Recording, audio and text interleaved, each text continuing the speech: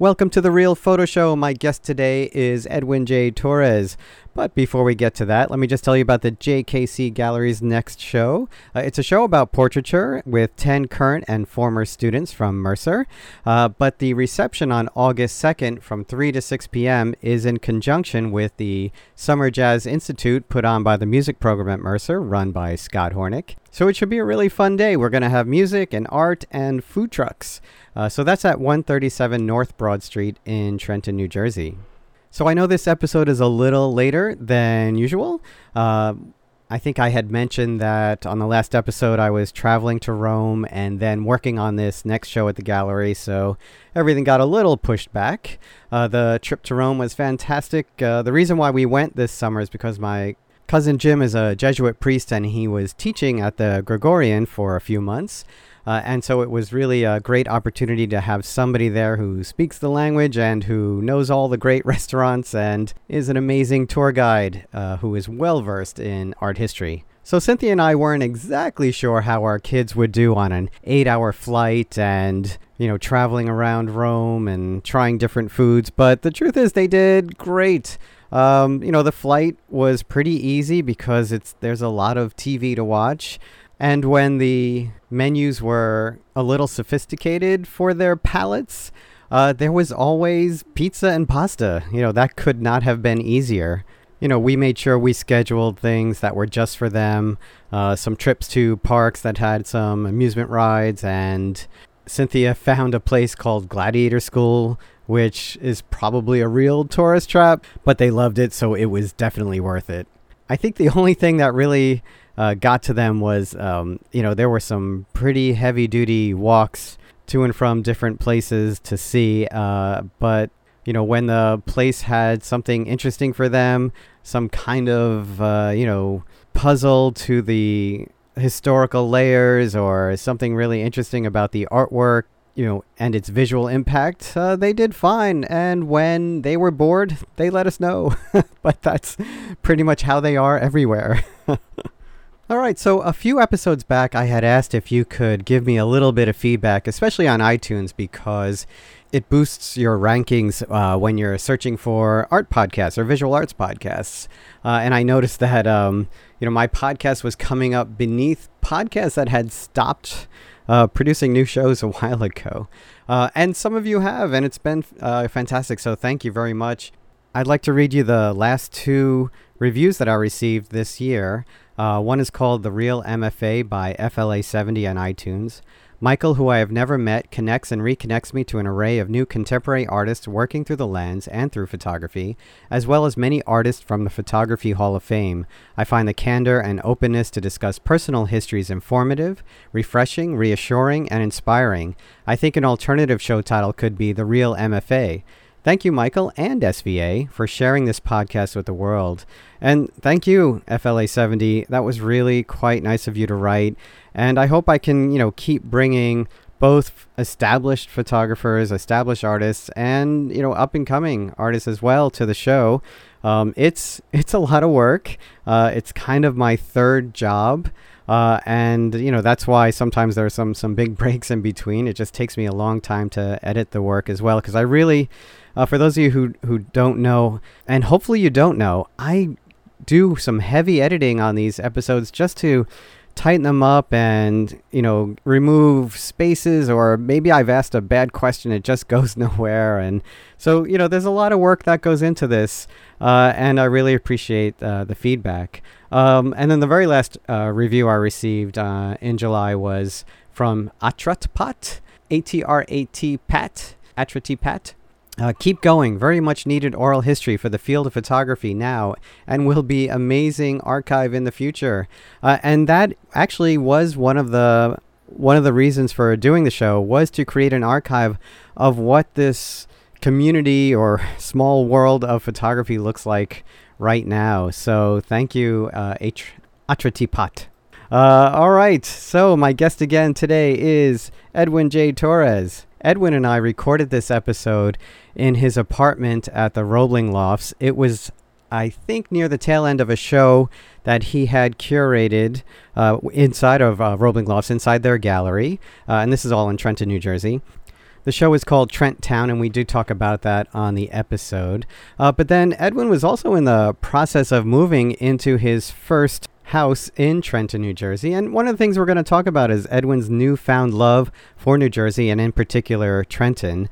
And this has a lot to do with who Edwin is and how he works and how he was raised, and all that will come up in the episode. Let me just tell you a little bit about Edwin. He is currently the Deputy Digital Director for Governor Murphy's office in New Jersey. Before that, he was a staff photographer for Mayor Bill de Blasio in New York City. And before that, Edwin was a freelance photojournalist. In 2016, he was the lead photographer and contributed reporting in a Pulitzer Prize-winning story with ProPublica and the Daily News for public service, honoring their joint investigation on abuses in the New York City Police Department's enforcement of the nuisance abatement law. And we'll talk about that in the episode. He is a member of the Bronx Photo League, which is part of the Bronx Documentary Center, and is published in a book titled The Jerome Avenue Workers Project, which was published by the Bronx Documentary Center. All right, so this is my conversation with Edwin J. Torres, who is an incredibly hardworking and caring person and who has a great sense of community. Enjoy the show. Thanks for listening, and we will talk soon.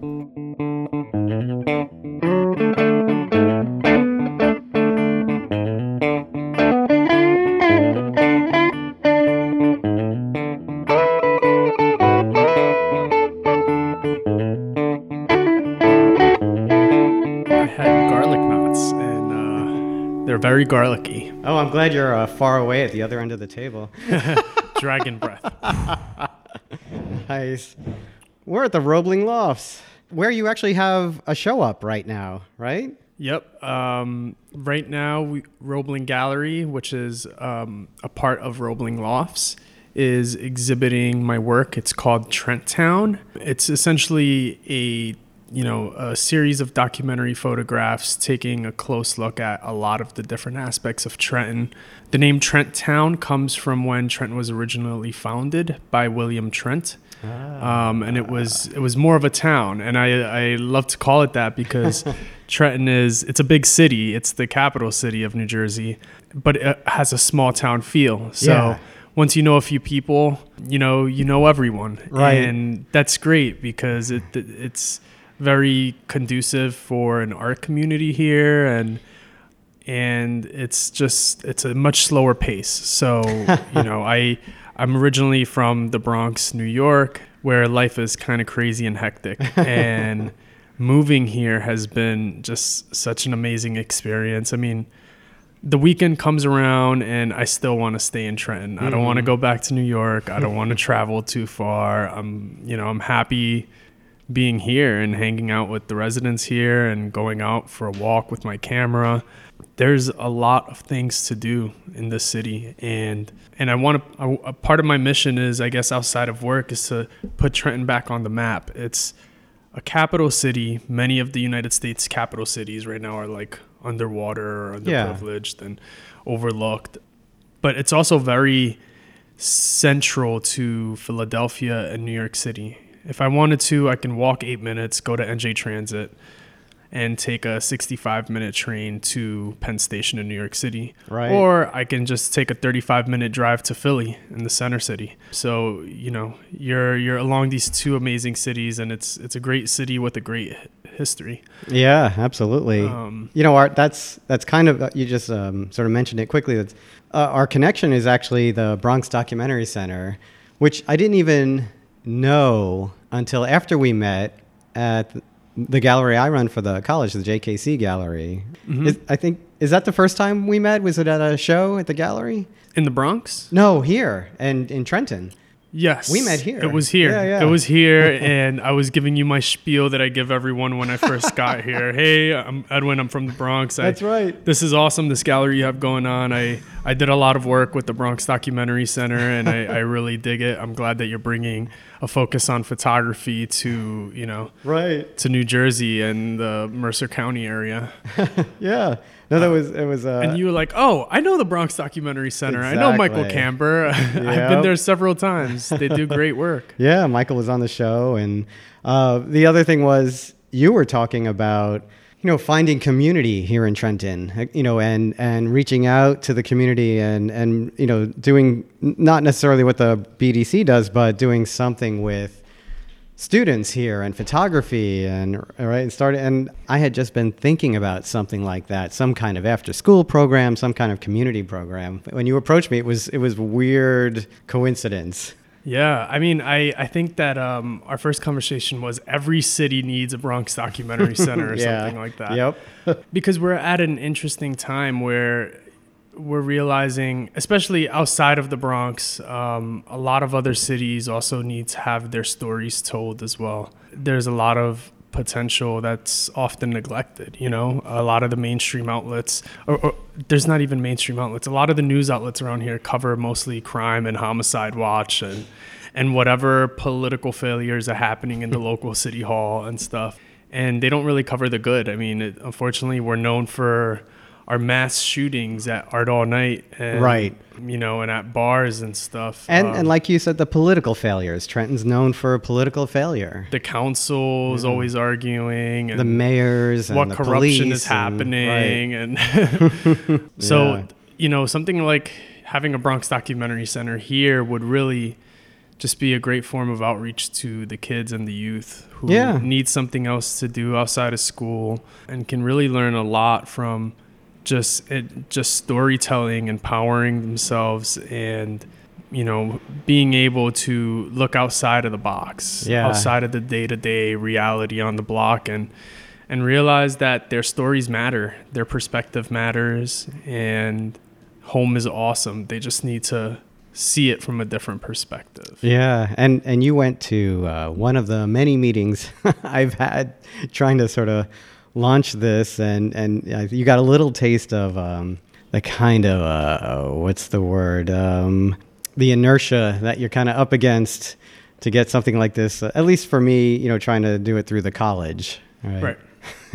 Right, definitely. And it's not easy, right? I mean, the Bronx Documentary Center has like a very special start and a team that's very dedicated. Yeah. And it's, I think Bunny also called this out, but it was like almost an informal grad school. That's right. I was part of the Bunny class. So Bunny and I, we would hang out there all the time and, critique each other's work. We would work on documentary projects together, interviews together. Yeah. Yeah, it was a great space. I forgot you were both in the same class. Yeah. Yeah, it's funny that we call it a class. Right. But, the group. Right. The group. Well, we'll circle back to your show here, and you are the director of the gallery here at the Rolling Loft, but I don't want to lose track of what we're talking about. When did you first become interested in photography or documentary work? What you do? Well, by the way, your dog has her head on my leg right now, and it's wonderful. I originally picked up photography, or my first time exposure to video arts was in senior year in high school in the Bronx. I was going to an all-boys Catholic high school, All Hallows, on 164th Street in Walton, right near the Grand Concourse. And our senior year class was media arts, and we had to make films and learn editing and learn production and screenwriting and horrible acting. We were our own actors, which was really bad. And so that senior year in high school, it was just a great time to kind of experiment with video cameras and horrible acting. But really I can reflect back on that. Yeah, it was... I reflect back on that, and it's like, those are the times when it's fun because, you're senior in high school. It's not necessarily easy to like become engaged to something that's not cool, like what your friends are doing. Absolutely, or, right. Your Sidekick that just came out, or, the hip hop music that was out at the time. So we were really engaging with this craft, and I finished the class. I didn't think anything of it. I went to college in Maine. I went to Colby, where my degree was in American Studies. So it was a mixture, interdisciplinary major of literature, history, art, and pop culture. And I remember within that program taking a film class, a film studies, cinema studies class. It was Intro to Film Studies, and I was in the midst of writing my first or second paper when I told my professor I wanted to learn how to make films. Huh. And his name was Wertzler, Steve Wertzler. And Steve told me, why don't you learn how to take a photograph first? Learn about exposure, composition, before you just start shooting films. I was like, all right. So my Colby had a really dedicated photography program, darkroom, traditional style, amazing workspace right below the Colby Museum of Art. And I took my first class. I remember bartering with one of my classmates a digital point and shoot so that he would lend me his film SLR for that semester, because you had to get your own camera. So taking the class is just a magical process. The best part was seeing the image appear on the print in the darkroom. Like the first time I saw that, I was like, whoa, this is like magic. Yeah. I love the smell. I love the patience. I love it was just a slow way of moving through something. I saw so much potential in the medium.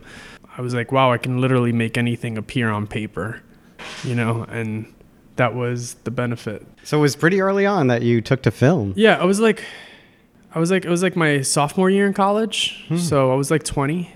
And I stuck with it ever since. Every semester I would take a class, photo 2, 3, 4, 5. We had for January, we'd have like a month-long project called Jam Plan. I would make those like around photography projects. I would play around with photo books, buy them on Blurb and sell them. And, I would spend my winters in New York City shooting a lot of street photography and then go back to campus to like put a book together. But you still stuck with American Studies. Yeah, that was still like my major, which was, I think, fundamental in making me a journalist in the long run. I wasn't just a fine art photographer, although I could have easily been. Yeah. My strength is in portraiture. Right. But, my background in being an American Studies major and being well-versed in literature, history, pop culture, the history of film got me really interested in the issues in America now and the power of representation. And the saying in American Studies was, American history is the story we tell ourselves about ourselves. So I'm like, wow, there's a lot of power then in representation and storytelling. So I graduated from Colby. I took an insurance job because I was interning. I come from a really like working class family in the Bronx. Yeah. And, having a business internship was like the thing to do. And my mom wanted me to be a doctor, a lawyer. Of course. So when I graduated from Colby, I took an insurance job. It was my first job out of college. In the Bronx or? In Midtown Manhattan. Oh, okay. Yeah. And it was a great job. I learned a lot. I mean, my job was essentially to like learn how businesses work and how to write risk for it in insurance. So interesting. That taught me a lot about how different businesses work, which eventually helped me survive as a freelancer years later. So I'd say, a combination of being an American Studies student, being a photo art student, working in the business world, all of those three factors. I remember I was working at Travelers Insurance for 2 years, and I would bring my camera with me every day to work. I would shoot in the morning, I would shoot at lunch, and I would shoot after work. And then I would go home and develop. Always after college, I just stuck to 35 millimeter because it was just easier. Right. But, in college, I learned a little bit of everything. But yeah, I remember going to work and like just opening up the New York Times every day and thinking, wow, like I can be anywhere in the world. Instead, I'm in this cubicle,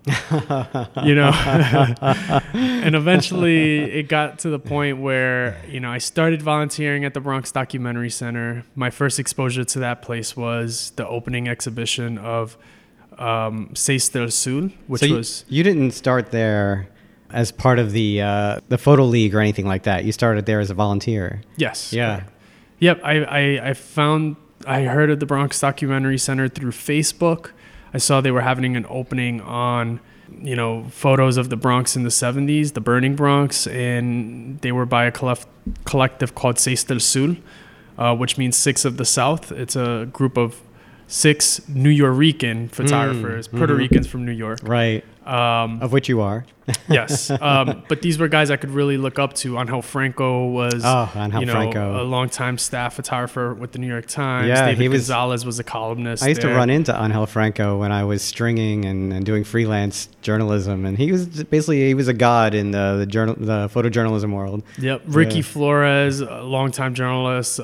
Joe Conzo was known as the hip hop photographer. So these guys were legends in my book, and at least to me, as far as I could relate, because I think you can have a lot of mentors in photography, but there's something important about having a mentor you can actually relate to. Absolutely. Or someone you look up to that you can relate to. So they're Puerto Rican. They were from the Bronx. If they did it, I could do it. So I remember running up to Bronx Documentary Center the day they were opening up that show, and Mike Camber was it was locked, the gallery was closed, but he was inside filming an interview with one of the television outlets, and he saw me knocking, and he had this face go away at first, but then I kept knocking obnoxiously, and he had no choice but to let me in. And so he let me in, and I just kind of hung around and looked at the photos quietly while he interviewed.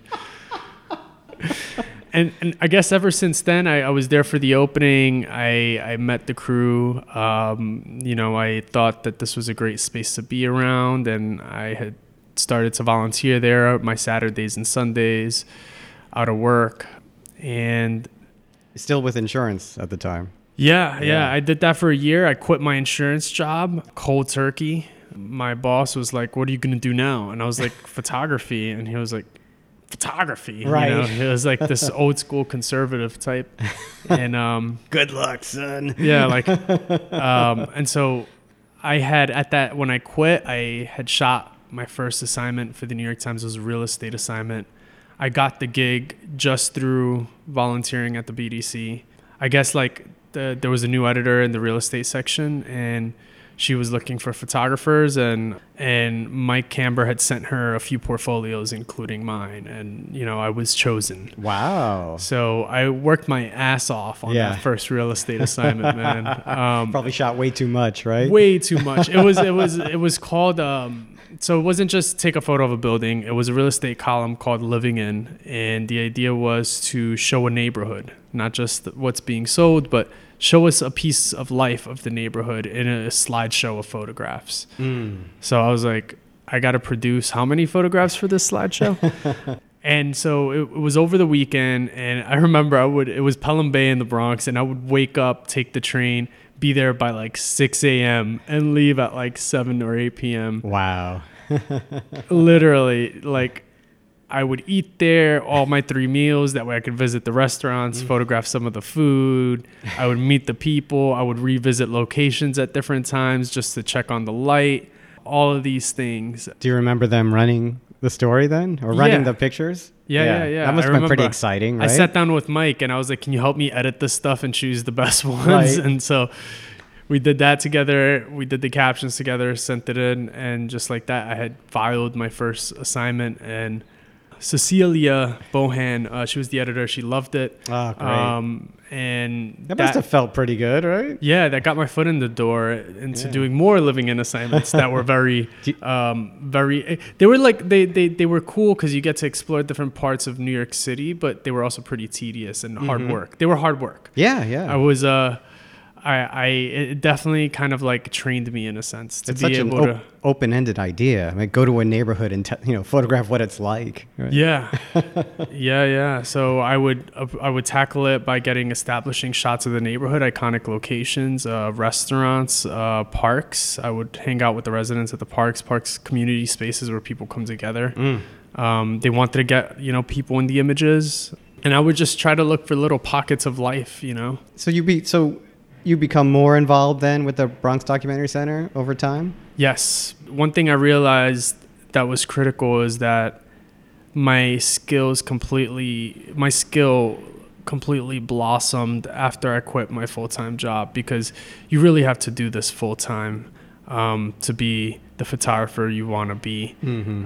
You have to give it your full focus. I mean, it's a profession, and a lot of people treat it like a hobby, which is okay. Yeah. That's good. Yeah. But listen, if everybody who thought themselves a photographer did it full time and all in, we would be we would drown in a sea of photographers. Yeah. I mean, it takes full attention energy to just think what's important to you. Just answering that question alone is, you know. So I quit my insurance job. I cashed out my 401k. Wow. Which a lot of people would think is completely crazy, but I needed a buffer for like 2 or 3 months. Right. I already had an assignment with the Times, but I needed to build a network of places I can work for. Yeah. So part of my cash from the 401k, I went to I used for to visit the journalism festival Visa pour l'Image in Perpignan, France. Oh wow! Because I had heard about it through the Bronx Documentary Center and all the photojournalists that like circulated through there, and I kind of just wanted to go to just learn and see work and get away from the city for a bit. And establish contacts out there as well. And that was really helpful in kind of just getting me started. So fast forward, I just kept working as a freelancer. I would go to the New York Times like once a week, twice a week, even if they didn't want me there. I would just buzz in and, try to find someone I knew who would let me in. And I would just go by to the desk and just say, "What's up?" to the editors, like, "Hey, what's up? How you doing?" Like, when you make small talk when you're in the office. Yeah. Like, I would just do that, you know? And sometimes I would make conversation more than small talk and other times not, but they were seeing me, and that would get them to think more frequently of me for assignments and stuff. So that's how I got my foot in the door for the Metro section, shooting a lot of more city-centric stories.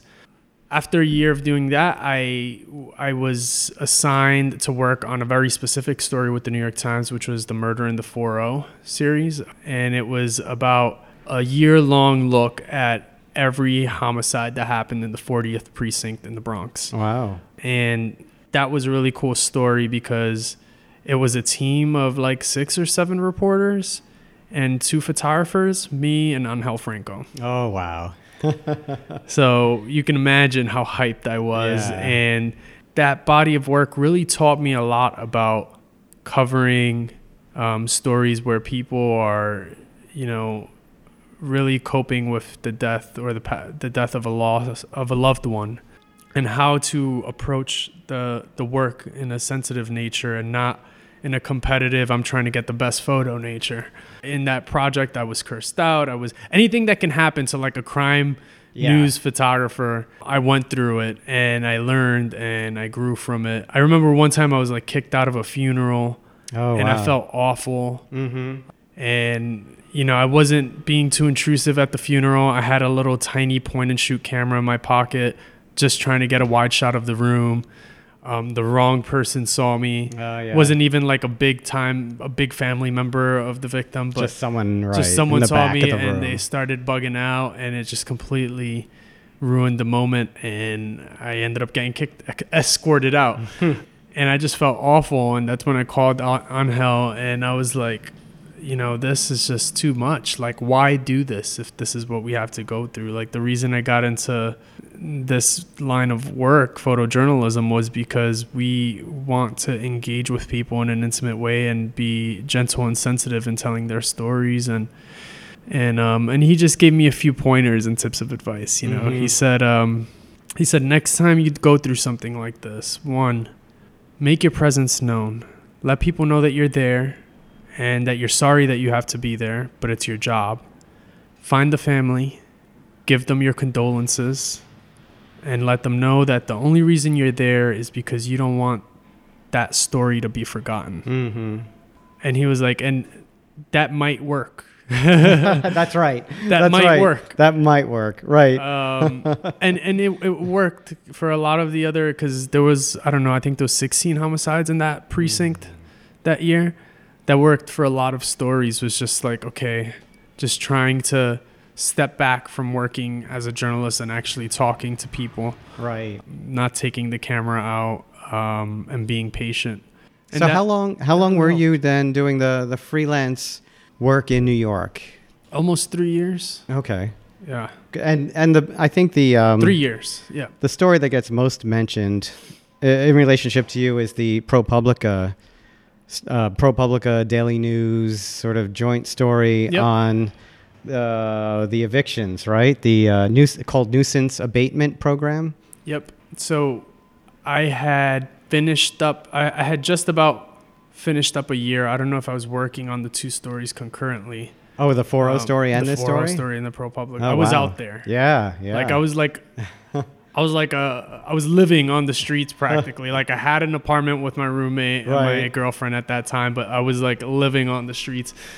Always shooting film too. I had a full frame Nikon with a 24-70 in my backpack and like a little Leica M7 wrapped around in there as well. And just those two cameras is all I needed.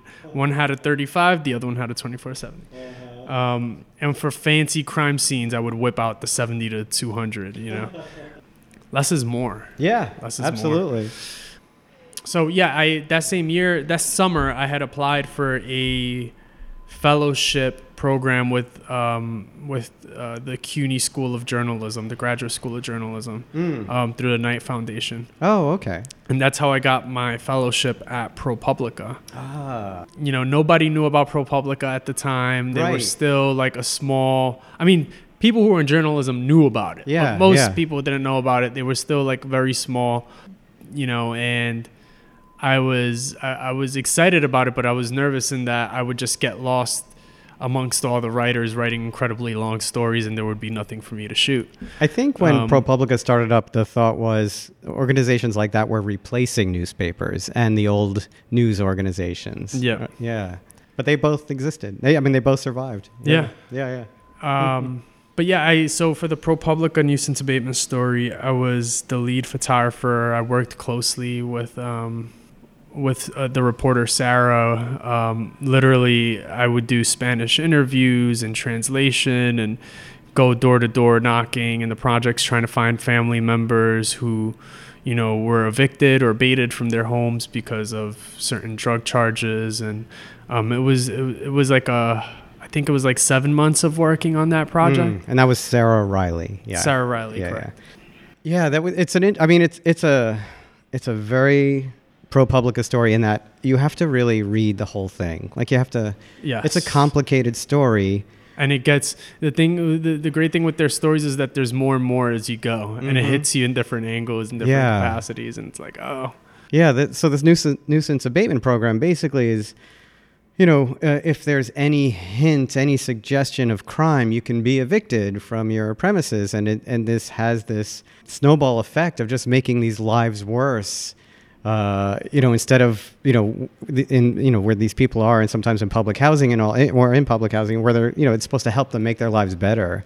Correct. Right? And things just get worse and worse. And for it's a very dated law. It's a law that went back to a time in New York when prostitution was a big issue in Midtown and Times Square, and they needed to literally evict these. They needed to free these places that were troublesome. That may have been used for prostitution. That may have been crack dens. That may have been other things. Right. Correct. And so I remember the first series of stories, once we published that, the first series of stories started coming out. It was getting the city council's attention. It was going to change the law. I'm like, wow, this is amazing. I was just a part of a story that changed the law. And then when the Pulitzers were being announced later that year, I was like, okay, I'm either crossing my fingers for the Murder in the 4.0 series that I was working on, or this nuisance abatement ProPublica story I was working on. When I found out that the nuisance abatement story won a Pulitzer Prize, I couldn't believe it. Like I was like, I mean, because you're still fairly new to all of this, and here you are working on this Pulitzer-winning story. Yeah, it was incredibly like empowering and humbling, and I felt like I didn't deserve it, you know. So I didn't market it as much when it first happened on Facebook. You're and almost social embarrassed media. To talk about it. I was kind of like, it's like maybe they call it imposter syndrome, you know. When you get a lot of like awards and accolades for stuff, and you're like, well, I'm just trying to do my job, kind of thing, and I'm kind of just starting out. I'm not like a long time veteran in journalism, you know. So it.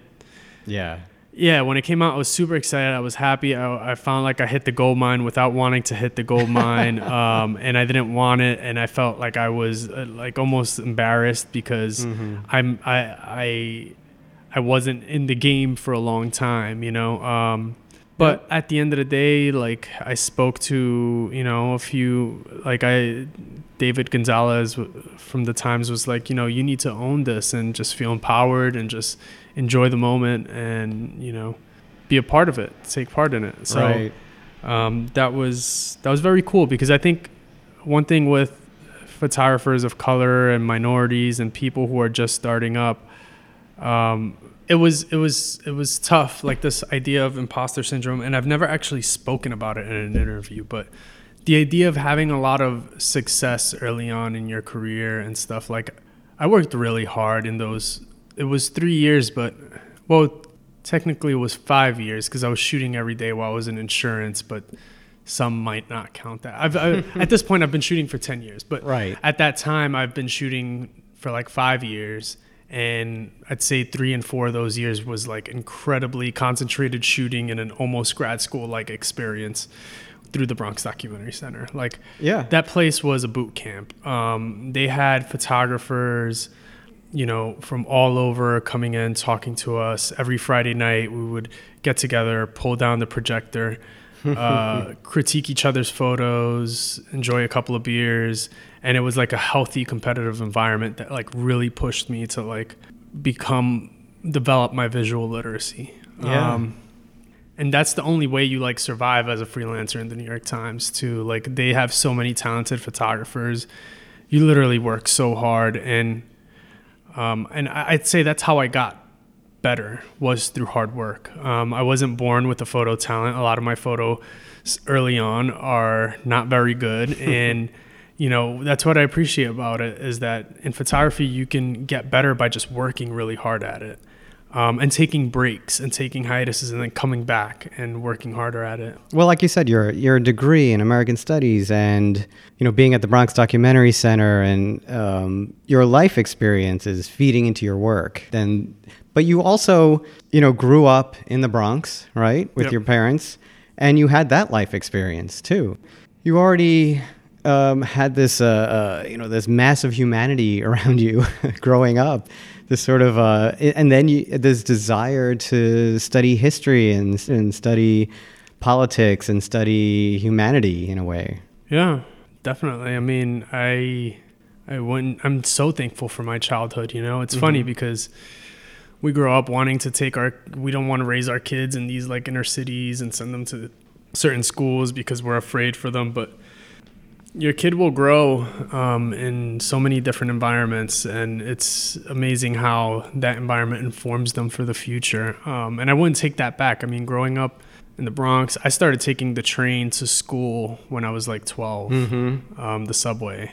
And this was like a 45-minute train ride. Yeah. With a connection downtown. Wow. Wait, where was the school? On 164th and Walton. Oh, wow. So I had to take the 4 train down to 86th Street or 125th Street and then transfer to the Uptown train because I lived in another part of the Bronx okay. It would just be longer to take a bus from that part to that part or try and commute cross Bronx. Did you mention what your folks do? Well, my mom was a gym teacher for most of my childhood. A public school gym teacher? Yes, and then she kind of like left that job. She started working she lost that job. I forgot what for, but she started working as a home attendant, which was even harder work. My dad was a sanitation. Well, he didn't work for sanitation. He didn't work for the city. He worked for a private company, which didn't pay as well. Oh, private carding? Yeah. Like, you know, my father never finished high school. He had to leave early to help the family find work in Puerto Rico. But he was a chef, a bodybuilder, a carpenter. Oh, wow. He had a lot of amazing crafts, all great stuff with his hands and stuff. And my mother was like the one who went to college. So she was the one who was always pushing me to like, you know, study and do better. And I had an older brother and sister. Through them, I learned the streets. You know, my brother was one of those kids fighting every day outside. I mean, we grew up in Hunts Point in the Bronx. You know, you'll hear the stories about the prostitution, the crime, the drugs, the gangs. And, you know, my brother was out there. He grew up at that time. He was going to public school. Like, I was one of the only kids going. Like, my mom made me go to Catholic school because she already saw how hard public school was for for my siblings. So through my brother, I learned a lot of the street smarts. Right. But I guess he was there at a time too where they weren't using knives and guns as much. Like, it was a lot of just like fist fights. This is the 90s? Yeah. Yeah. And as he got older, things got worse, you know. Mm-hmm. But he was a big time fighter. He was like best friends with the Latin Kings, but wouldn't go into the gang because he didn't want to be in a gang kind of thing.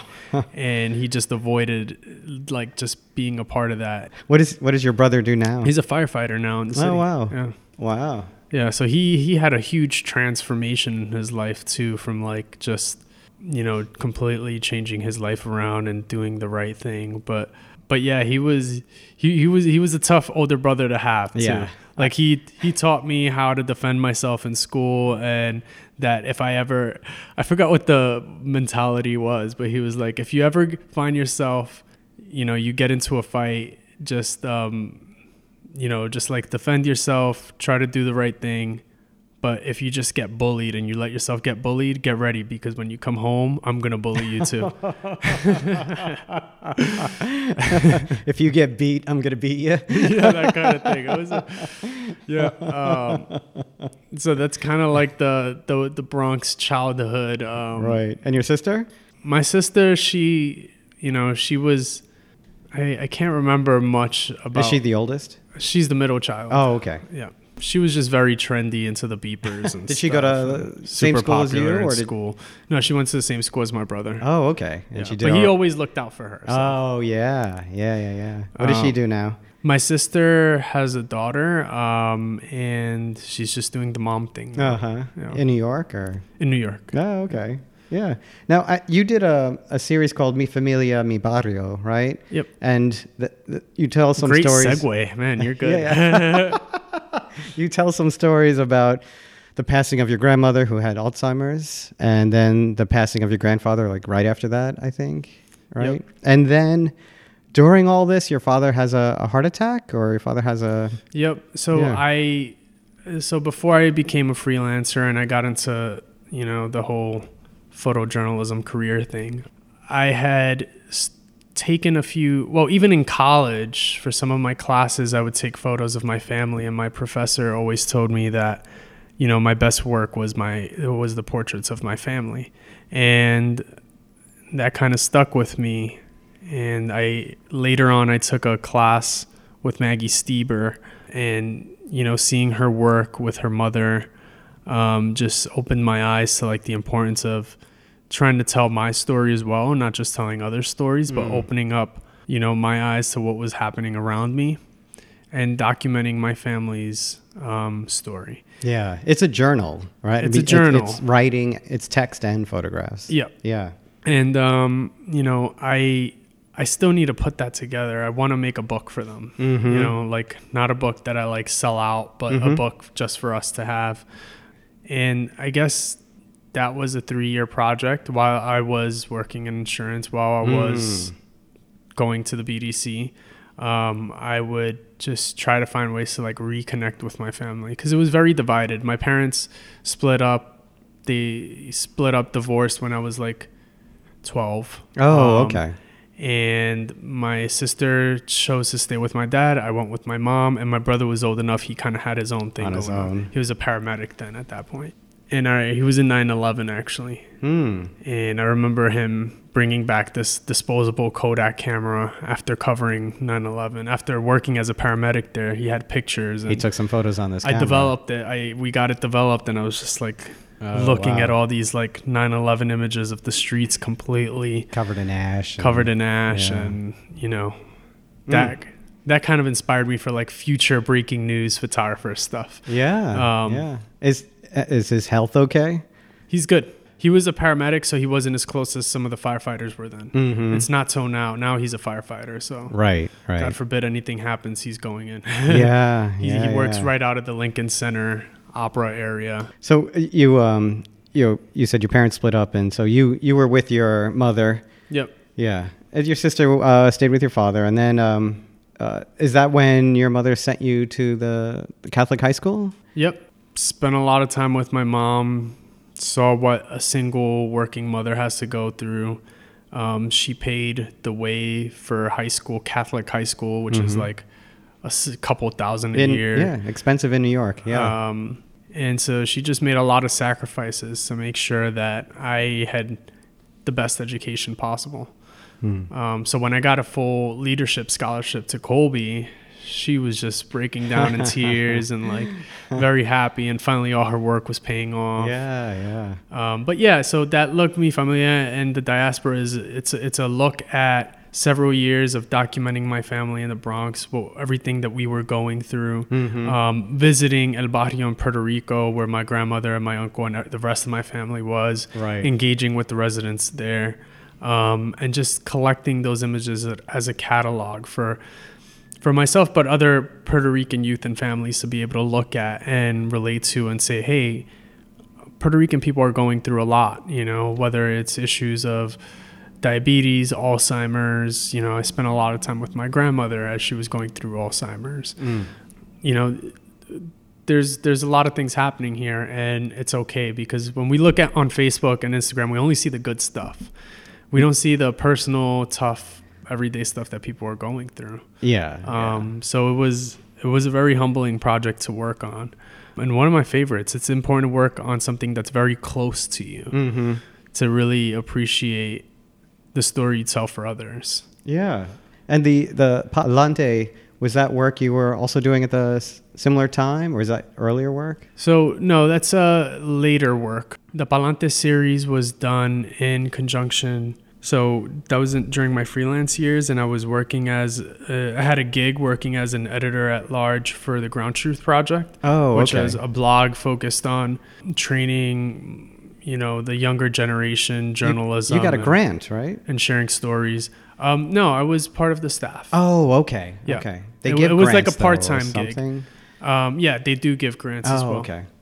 Yeah. So I was in charge of like editing and putting together the emerging photographer series. So I did that for like a year and a half, and they would also commission me to like work on certain stories. And that I think your work was described as photographing the millennial Puerto Ricans. Yeah. Well, it was right at the time that the economic depression at Puerto Rico was at its highest. And I had pitched them on the idea of going to the island and working in the Bronx to photograph the Puerto Rican diaspora, those who were leaving and coming here, and young millennials who were staying on the island and choosing to stay, and why they were staying. And so with that, some of the amazing ideas that they had and how to bring the island back to life and make it better and stronger. So that was like a commission / personal project. I was experimenting with Hasselblad and 2 1/4. This was after I shot the Jerome Avenue Workers Project with the Bronx Documentary Center. So I had a good foundation in working with the Hasselblads and doing portraiture. So yeah, that's how the Palante project. And Palante meaning like Palante means forward, moving forward. Oh, okay. And it's not an actual term in the Spanish dictionary. It was coined in New York City in the 70s by the young in the 70s or earlier by the Young Lords. Really? So it's a slang term. It's a slang term. It's just saying, we're moving forward despite everything bad that's happening around you. Oh, okay. Was a tribute to the South Bronx, was that kind of a farewell thing you did? A tribute to the South Bronx, man. I don't know if I think about it as a farewell and that I moved out, but it was, I guess it's a tribute to the South Bronx identity and its history, but also like in the present day. So I'm shooting black and white, 35 millimeter film. Some people would look at it and say these photos look old school. They do. That was like the common consensus. Yeah. And in that sense, it was a tribute to just the catalog of identity and pride and history of the Bronx, but just adding to it. Right. It was a way of looking at some of the photographers I looked up to, like, Ricky Flores, Joe Conzo, Angel Franco, the old photos they've taken in the 70s and 80s, and showing it now in the present day and saying, hey, this stuff is still here. Our culture's still proud and strong. And like, this is it. Also, it demonstrates how so many other neighborhoods in New York City have changed dramatically. In the South Bronx, the photos look older, the photos that you made, because the South Bronx looks older because it hasn't changed so dramatically. I like to say I was photographing the Bronx before it starts to change. That's right. With the whole gentrification stuff. Right. Before they start cleaning up all the streets and I think that the Bronx right now is like one of the last authentic boroughs in New York City, because you can still go there and see so many different diverse groups. And I think the hope is, and I spoke to Michael Camber a little bit about this, is that it's done more carefully, the changes, where it doesn't displace the people who've been living there forever. It doesn't change the character of the neighborhood so much that you don't recognize it anymore. And being one of the last places to change, maybe it will be handled better, right? Correct, yeah. But you don't know. You really don't know, yeah. Well, yeah, that was kind of like one of the results from working on the Jerome Avenue Workers Project. We put the project together. We got the attention of CASA, which is a resident housing activist group. They pushed on City Hall to say, hey, you guys need to make sure that whatever change does happen also benefits the residents. Doesn't push people out. Yeah. So, with the Jerome Avenue Workers Project, it's a 2-mile strip under the 4 train that was going to be rezoned from commercial, where it is now, to residential. So a lot of the mom and pop businesses that are there are going to be gone. And some people don't think that's a big deal, but Jerome Avenue has been known for mechanic shops and hair salons for decades. Right. Well, they did it when they built the new Citi Field, right? Shea Stadium. Right. So it's not just a matter of moving the businesses. There's a lot of goodwill that's going to be lost there. There's like people who live in really rich neighborhoods in the suburbs in Yonkers who know to stop by Jerome if they want to pick up a cheap flat tire, So it's that kind of goodwill in terms of business that they've built. Yeah. So then when do you start working for Mayor de Blasio? How did that happen? Oh, this was around 2016. Was it 2016? 2016 was a big year for me. It has to be, right? Yeah. It was 2016, huge year for me. I just finished the ProPublica piece. Right. We were in the process of finishing the Murder in the 4-0 series, and I don't know how it happened, but I got a phone call. I got a phone call from Rob Bennett, he was a photojournalist. He had worked with the Wall Street Journal for a long time, news photographer, full flesh. He's now the director of creative communications. He was the director of creative communications at the mayor's office. And he had reached out and he said, hey, heard about you from some friends on social media. We're going to have an opening on our City Hall team as a photographer. Would you consider applying? And I called him and I spoke to him on the phone for a long time. And I was very happy with where I was at as a freelance journalist. Right. And I was going to ask you about that. Yeah. And so I was like, this kind of came out of nowhere. But at the same time, it was a full-time photographer position in a really exciting city. With benefits? With benefits. You can't discount benefits, everybody. And so I had a good conversation with Rob, and, he essentially, he sold me the job, and it was a good job. And to this day, I still think it was a great job. The idea that not only documenting the mayoral office and everything the mayor does, but also working on projects that highlight a lot of the city's policies. And so Trump was just becoming president, or he just became president. I was angry. Right. I was like, how else can I make a change? And so I saw a way of joining the City Hall team and working on projects that I knew were going to get play because they were within the administration as a plus. So that job was completely just invigorating. every day. I mean, there's one thing being a freelancer and working full time, but even then you're not shooting all the time. Like maybe you go out shoot for yourself, you shoot an assignment here and there, but like this is bare bones. You work your butt off. I mean, you have to cover the mayor every single day for every event. He's doing 4 events a day. Luckily, I was there with another photographer, Ed Reed, he's been the mayoral photographer now for 25 years. Oh, wow. 26 years. So he's a permanent staffer who stays there. He's been there since Koch. Through mayors. I didn't know that happened. I thought the mayors always just sort of picked all new people. Is that part of like a New York City press office, or is it under the mayor's sort of? Yeah, it's like in the press office, kind of like, I guess like that role was always seen as a more neutral thing and not so much a political thing. It's a New York City government job. Right, exactly. Right. Yeah. Which is fascinating, which is like, that's the gold right there, right? Yeah. So that was, I really enjoyed that job because I really got to know New York City.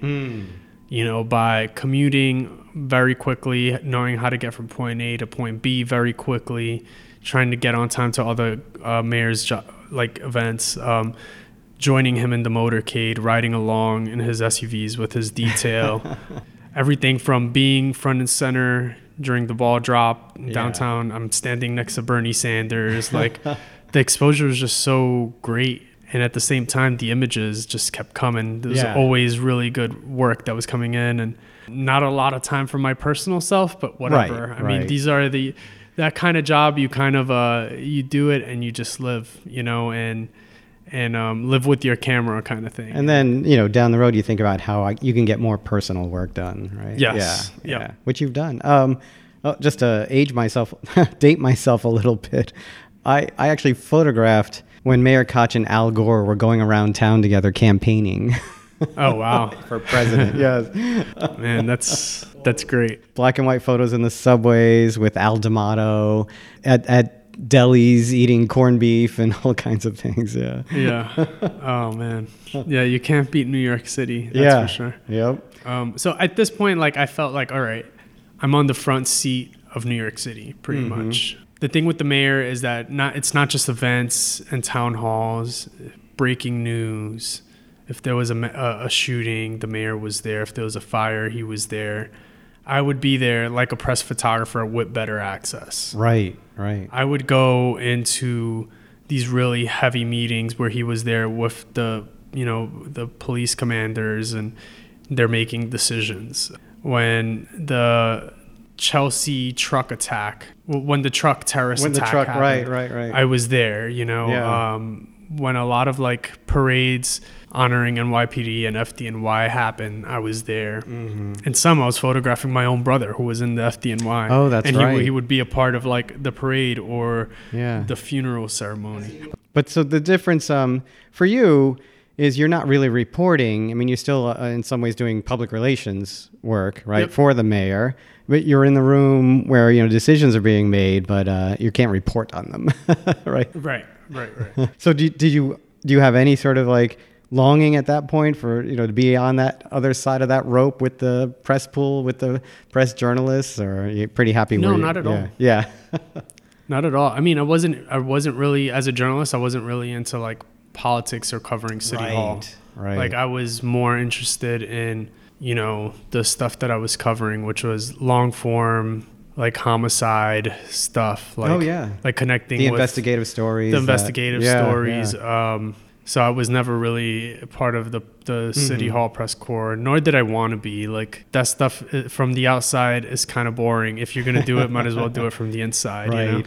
It's still a lot of grip and grin photography, right? A lot of grip and grin photography, but it was very cool. And I'd say just being witness to that. One of the things that having Rob as a boss for our team was that, I had a lot of confidence in that he was also a photojournalist. And so just the way we would cover things tended to be more on the neutral side. We didn't try to like upsell things too much. Oh, okay. We saw our job more as just informing New York City on a person-to-person language of what was happening. It's more like a document of the time, of the moment. Yeah, right? yeah. I mean, it was, and I think it still is. Like, a lot of people see it as public relations jobs, but I think that if we think about it that way, we see it as almost like our politicians aren't doing anything, and that we're just trying to, like, you know, make them look good and stuff. And, you know,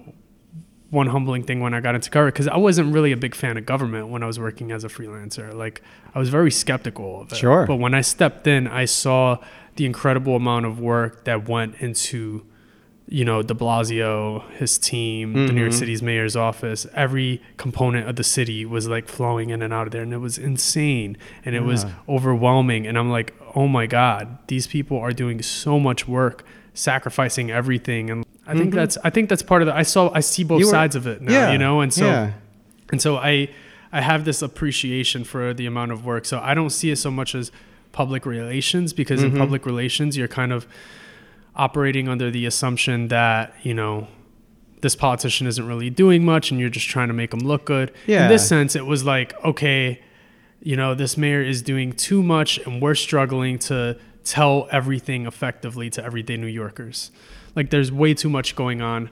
Like, how do we just report this in a way where it's like neutral and this is how it's helping New Yorkers, kind of thing? Yeah. And trying to show people that there is something, you know, that there's work being done, right? Yeah, and I wouldn't have gone there if I didn't believe in him or any of, like, you know, the political figures that I work with or work for. Well, that actually leads us to then your current job. Yeah. How did you go from de Blasio to Governor Murphy?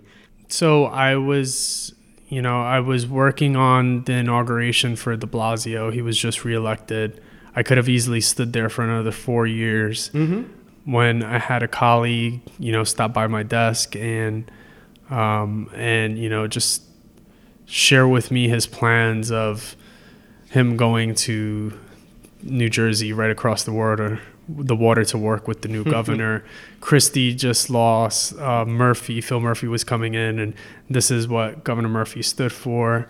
And, you know, he was like, I'm looking for a photographer. If you know anyone, let me know. And at that time, I was like, New Jersey. I'm not going to New Jersey. I'm staying in the Bronx.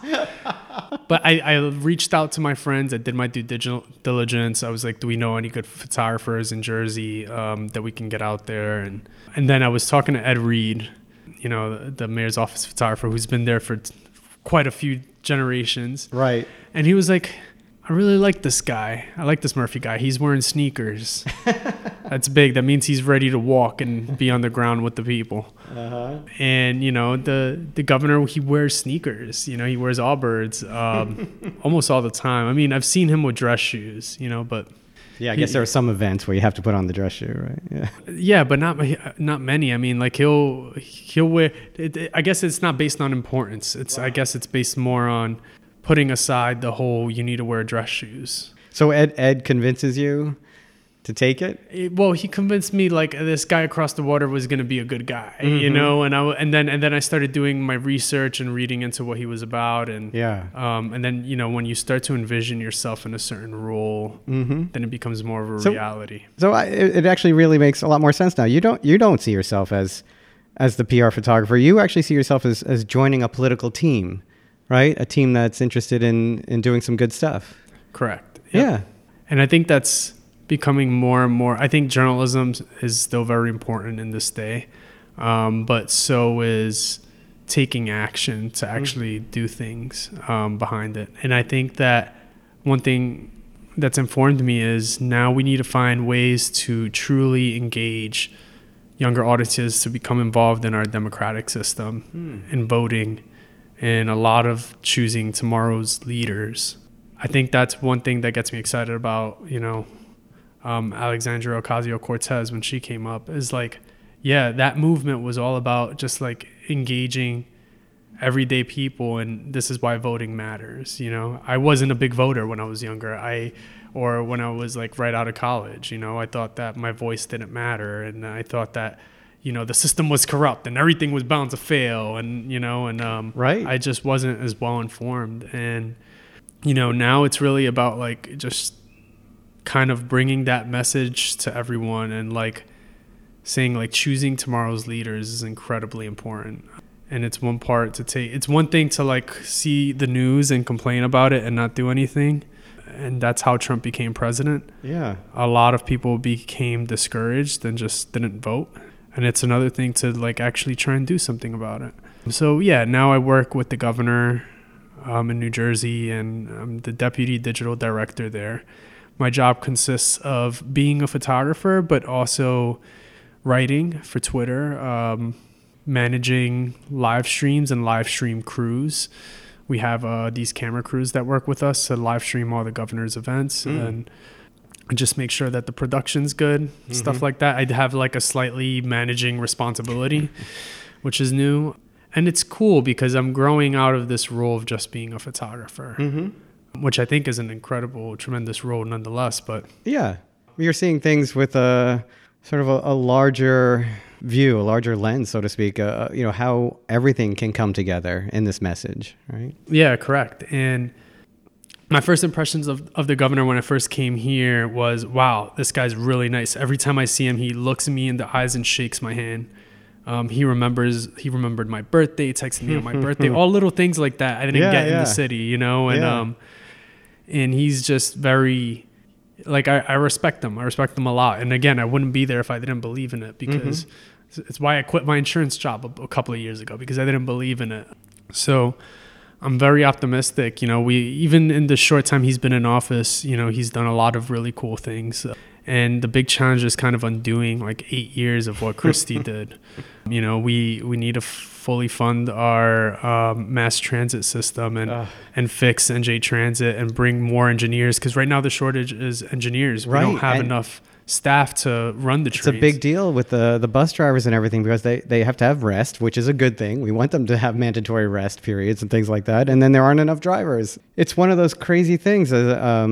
We have one of the busiest public transportation systems in the country, if not the world, in New Jersey, and it should be world class. And we don't think of these things as needing real resources. Like we think, it just runs on its own, right? But right. I mean, you have to invest in these things. You absolutely have to invest, and it's tough because New Jersey is an expensive place to live, and taxes are high, and property taxes and all, but we have the best schools, some of the best schools in the country. We have, It's expensive, but it's a good value state. That's what I'm saying, right? I lived in New York City, and New York City was expensive, but the quality of life there, that's one thing I don't. So ever since I moved here, I love New Jersey. Like, I travel all parts of the state with the governor, and I'm still a fan of the inner cities, Camden, Newark, Trenton, because I'm from the Bronx, and that will always be in my blood.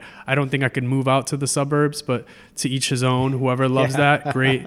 But it's just such a great state. I mean, I didn't know how diverse it was here either. Like, I thought it was just, a bunch of white people in suburbs.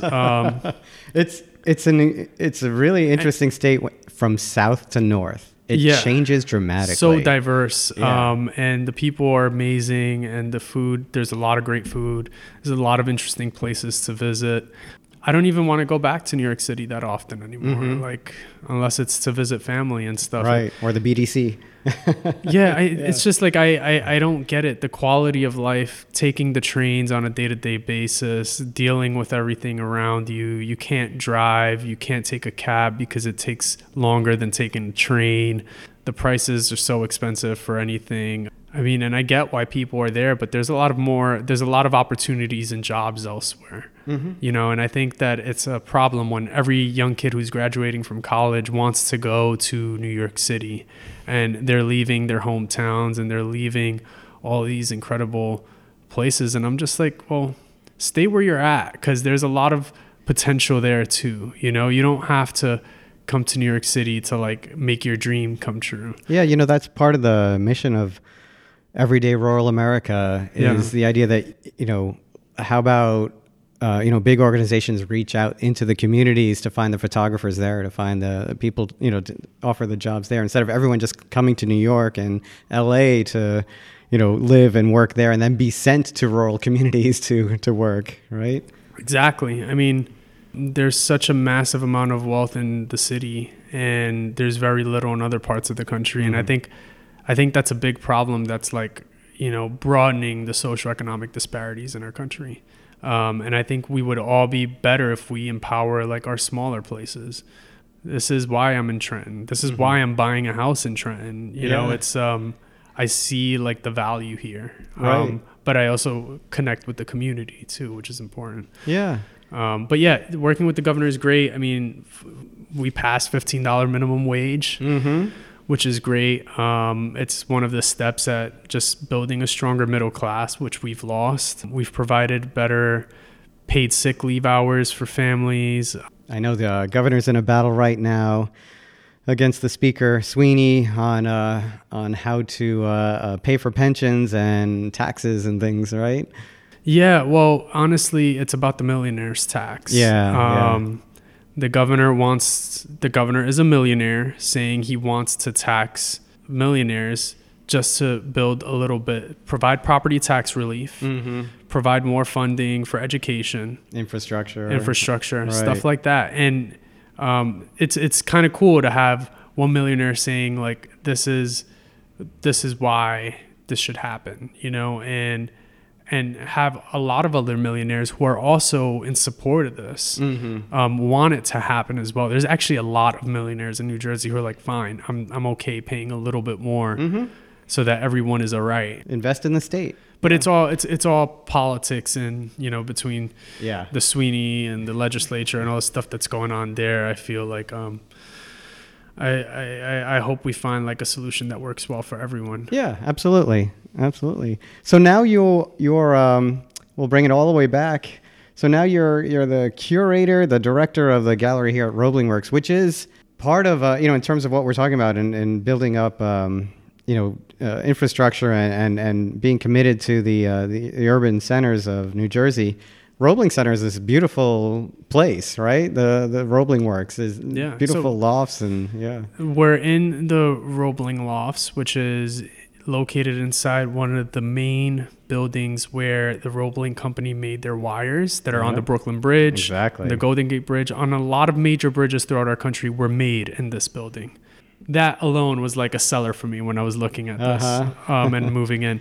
Beautiful loft buildings. Literally, I have a 2-bedroom like palace compared to for the same price of something I would pay for in the city, for like a 1-bedroom. Yeah, it's really amazing. There's this beautiful loft space up top, and we're sitting in this incredibly well lit dining room with giant windows. Everything, so much of it is solar powered.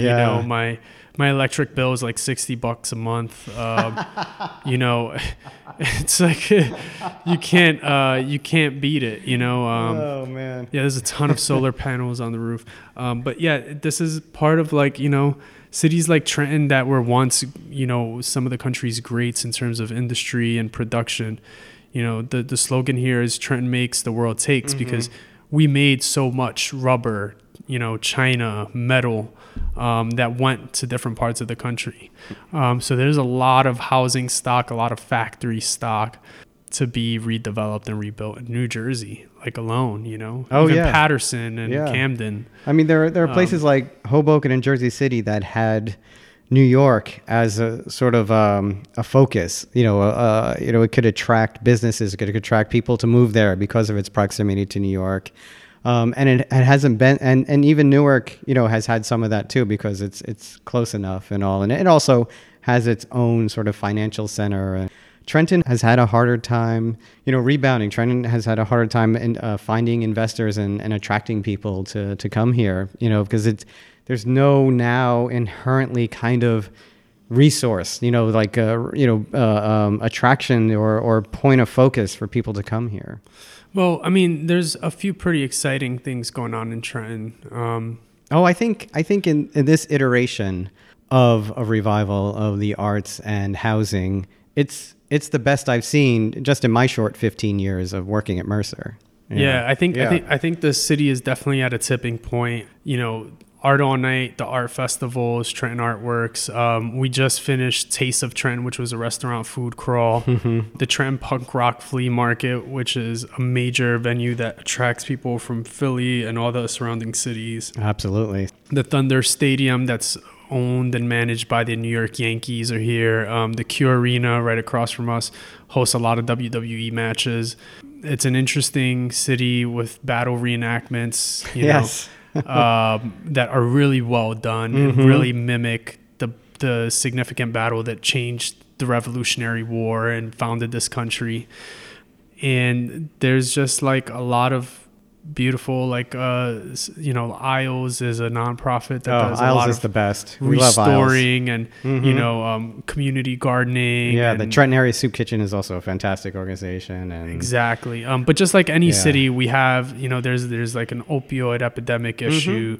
There's like a gang issue, but apparently now it's all about different neighborhoods. And I think that can all be fixed by addressing education and policing and jobs. I think it also feels like, I don't know, you can tell me if I'm wrong about this, you're a little more plugged in.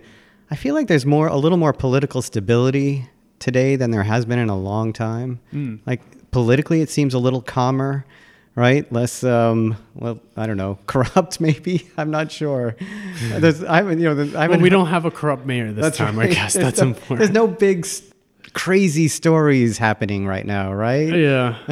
And thank God, Yes, yes. So yeah, the city's definitely headed in a good direction. I think one thing we need is just more jobs. Like we need more corporate jobs to come in, set foot, hire local, but hire people outside.